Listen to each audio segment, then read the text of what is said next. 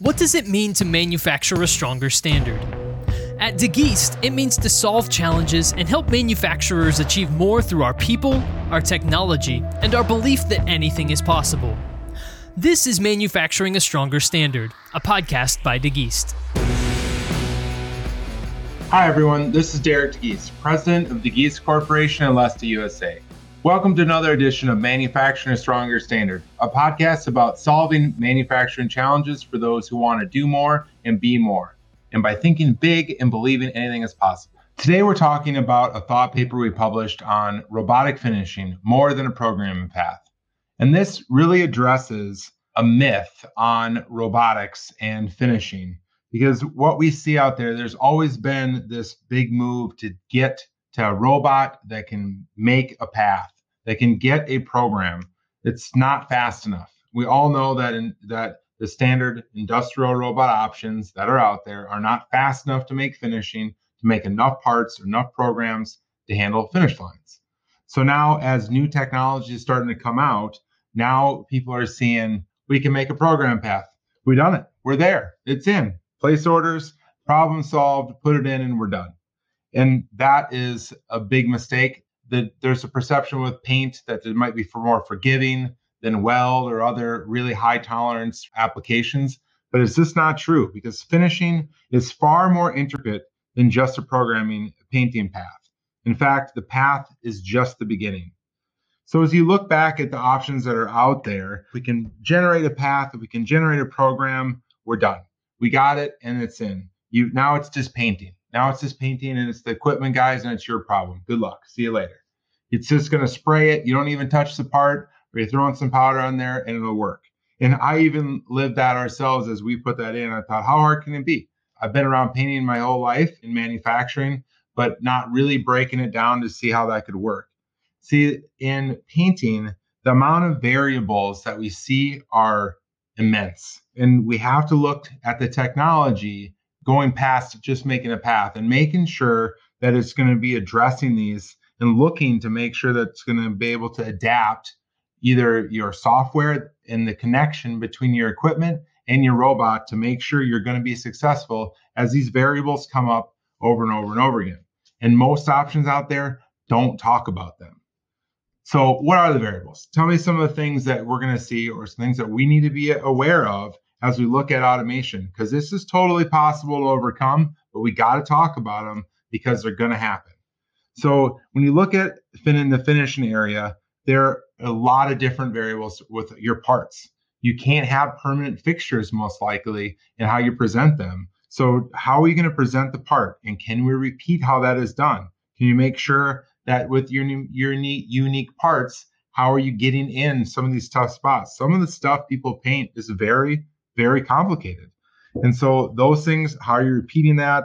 Also, is there humidity in the area? Is the temperature changing around you? These are things that really can affect a painting application. Same with the viscosity of your paints.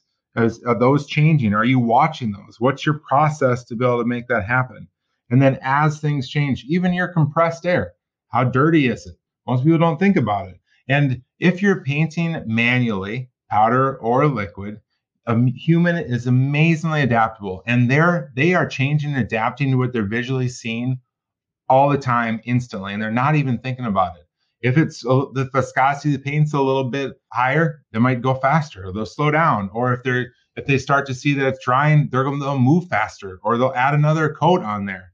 But when you automate that application, if those things aren't controlled, you're going to have dry spray. You're going to have light spots.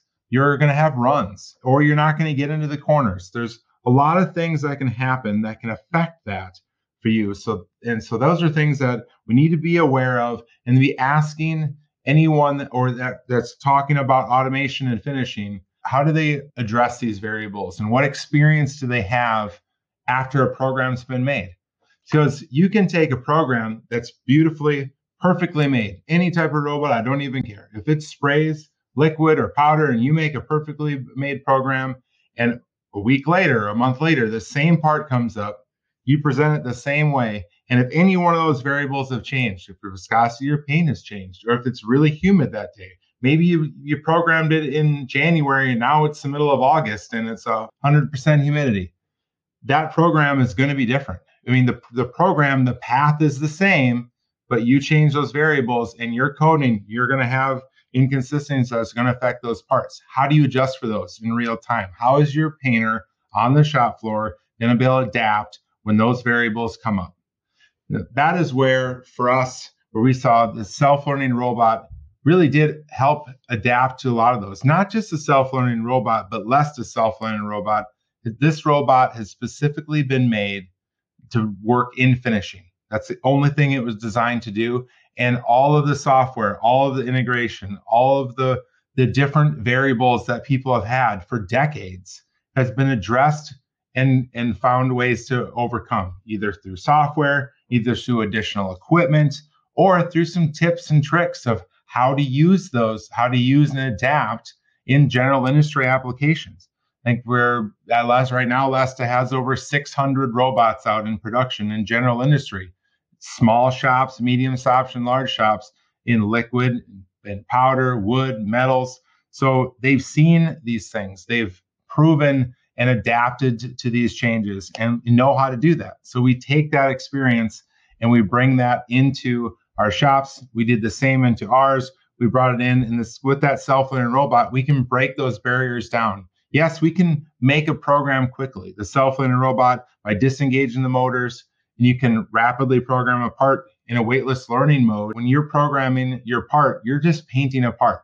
When it's weightless and you paint a part, all of your presets, all of your gun angles, the nuances, how you're going to attack your corners, the sequencing, all of those things that happen. The million little decisions that your painter is doing is going into that program to be part of them.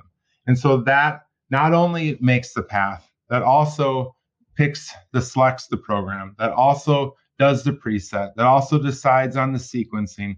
All of those things are now going into that part. And then from there, now we can talk about some of the other things that are possible. Because Lesta's been doing this for so long, we now know that we can take your program after it's made and we can adjust the fan. We can adjust the atomization. We can change the flow. We can adjust the pass speed. We can adapt to these different variables. And there are many tips and tricks that in software adaptation through the HMI that are very easy user controls that the painters can use every day. Then they use them every day because things change. And if you want, we're getting them out of the booth so they can spend time doing that. They know what that part's supposed to look like, and they'll look and adapt. This isn't like every 2 minutes you're over there pushing and feathering. It's you get the next day, you get your next batch ready, you start spraying, you take a look at it, you might adjust something up or down, two dabs of a button to be able to move something up or down. It could be any one of these things. Maybe you adjust the speed, you speed it up a little bit, or you adjust the flow and adjust atomization, and you're going and you're rocking for the day. So these are things that happen every day. These are things that can be absolutely overwhelming and stressful, and when addressed, when known, when talked about, can easily be overcome. And that's where I get into one of the next major points that we want to be careful. And that when you talk about adding finishing and automation, is that we need to talk about your integrator. You need to talk about who you're using. It's very important because they're the one that's going to bring it all together. They're the one that's going to talk to the equipment. They're the one that's going to talk to the robot, talk to the conveyor line, talk to your parts, talk to how the parts are changing. So all of the communication that's happening for that to be successful is going to be done with the integrator, as well as making sure you're compliant. Make sure that you're meeting all your OSHA and your safety standards, the things that you don't have time to think about and that are all there that could shut an operation down. Your integrator should know about those things. And that's another really important piece that you have to look at. Here at DeGeest Corporation, when we opened up Lesta USA and partnered with Lesta, when we brought their European robot over here, it took 1.5 years for us to get our NRTL OSHA Class 1 Div 1 certification for liquid and powder. We had people come out to be able to do testing over and over again, trying to blow it up, and we had to change and adapt to meet all the rules over here. I have other podcasts that talk pretty in depth about this process, and it was a very interesting one. So I would definitely encourage you, if that's something you're interested, to check out one of our earlier podcasts on overcoming regulations in the North American market. But as we look at that, we want to make sure that we're addressing all the regulations, that we know how to make something work in the real world. So an integrator that understands past just integrating and making it function, what's it going to take to make it work every day, and to be a part of that group. So when we did this and put this in, we got a functional working robot. We had the tools. And then when we put our system in, we saw without the partnerships, without having the equipment backing here locally, it can cause problems. When we put a system in, we had people, everyone pointing finger. You talk about someone who puts in a system, conveyor guy points the finger at the oven guy. The oven guy says it's the controls guy. The controls guy says the equipment guy. The equipment guy says it's the coding person's problem. And in the end, whoever owns that system, the customer has to make it work. So the partnerships, the support level of your system is very important. You need to have an integrator. You got to have the equipment partner on board, a local distributor on board, and you need a champion, an internal champion that's going to own that system and that's going to make that their own to be able to be successful. And that's something that Lesta USA and DeGeest has really done. We're really excited to be able to talk about that, is that we made equipment partners with all of the equipment partners that we could, to make sure that we could work with and we integrate. We brought their equipment into our lab, and so that we understood how to communicate with all the different equipment. So no matter which brand of equipment you're using, that we could adapt to that so you don't have to change. But we've taken that another level, and I'm really excited to talk about that. We've taken it and gone even deeper with some of our equipment companies. Wagner and Sam S. Kremlin are two for the wood market that we've gone even deeper and expanded our partnership with them. And we've even added a robot into the test lab of Wagner. We're working with their North American technicians and their salespeople, and we developed package solutions for Sam S. Kremlin and Wagner for the wood market to be able to bring that in. And we've now added that into their product lines, and that Wagner and Sam S. Kremlin are selling these solutions and packages to their customers.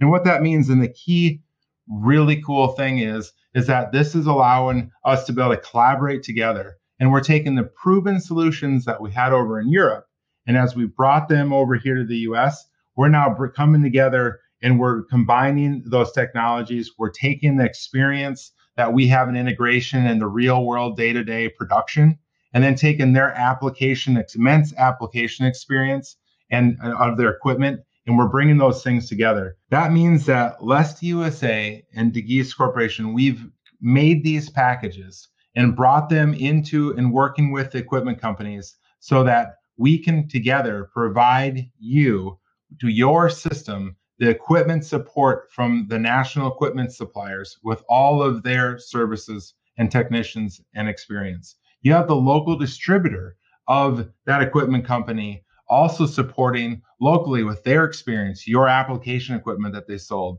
And you have Lesta USA and DeGeest Corporation integrating, installing, and doing the service and support of the automation piece as well, and helping all three of us helping train and support your internal champion and your system to make sure that you're going to be successful and you're going to be able to make that thing run and produce for you. So as we recap and look at things to keep in mind when you're considering looking at finishing automation, we want to make sure that the solutions that you're looking at were born in an actual production environment. They were designed to be used for the application that you're looking at it. It's not a one size fits all. And there's stuff other than the robot, there is a lot more to look at. What is it integrating into? What equipment? And is that equipment being backed and supported by that automation solution? And what's the connections? What types of controls? What types of user interface do you have to make sure that you can adapt in real time? So that's really important to look for a solutions born in that production environment with someone that has the experience to know what it takes to make it work in the day-to-day. And then make sure, number two, make sure you take into account the requirements, the type of path that you're looking at doing. Do you have very simple parts? Are they very complex? Are your parts going to be moving? How your parts are presented, how your parts are moving through your system gives you different options. Even at Lesta here, we have multiple different options. If you have very simple parts, there's other automated solutions that can make programming even simpler. And the third one is to make sure your solution can adjust in real time. I talked about that a little bit earlier before.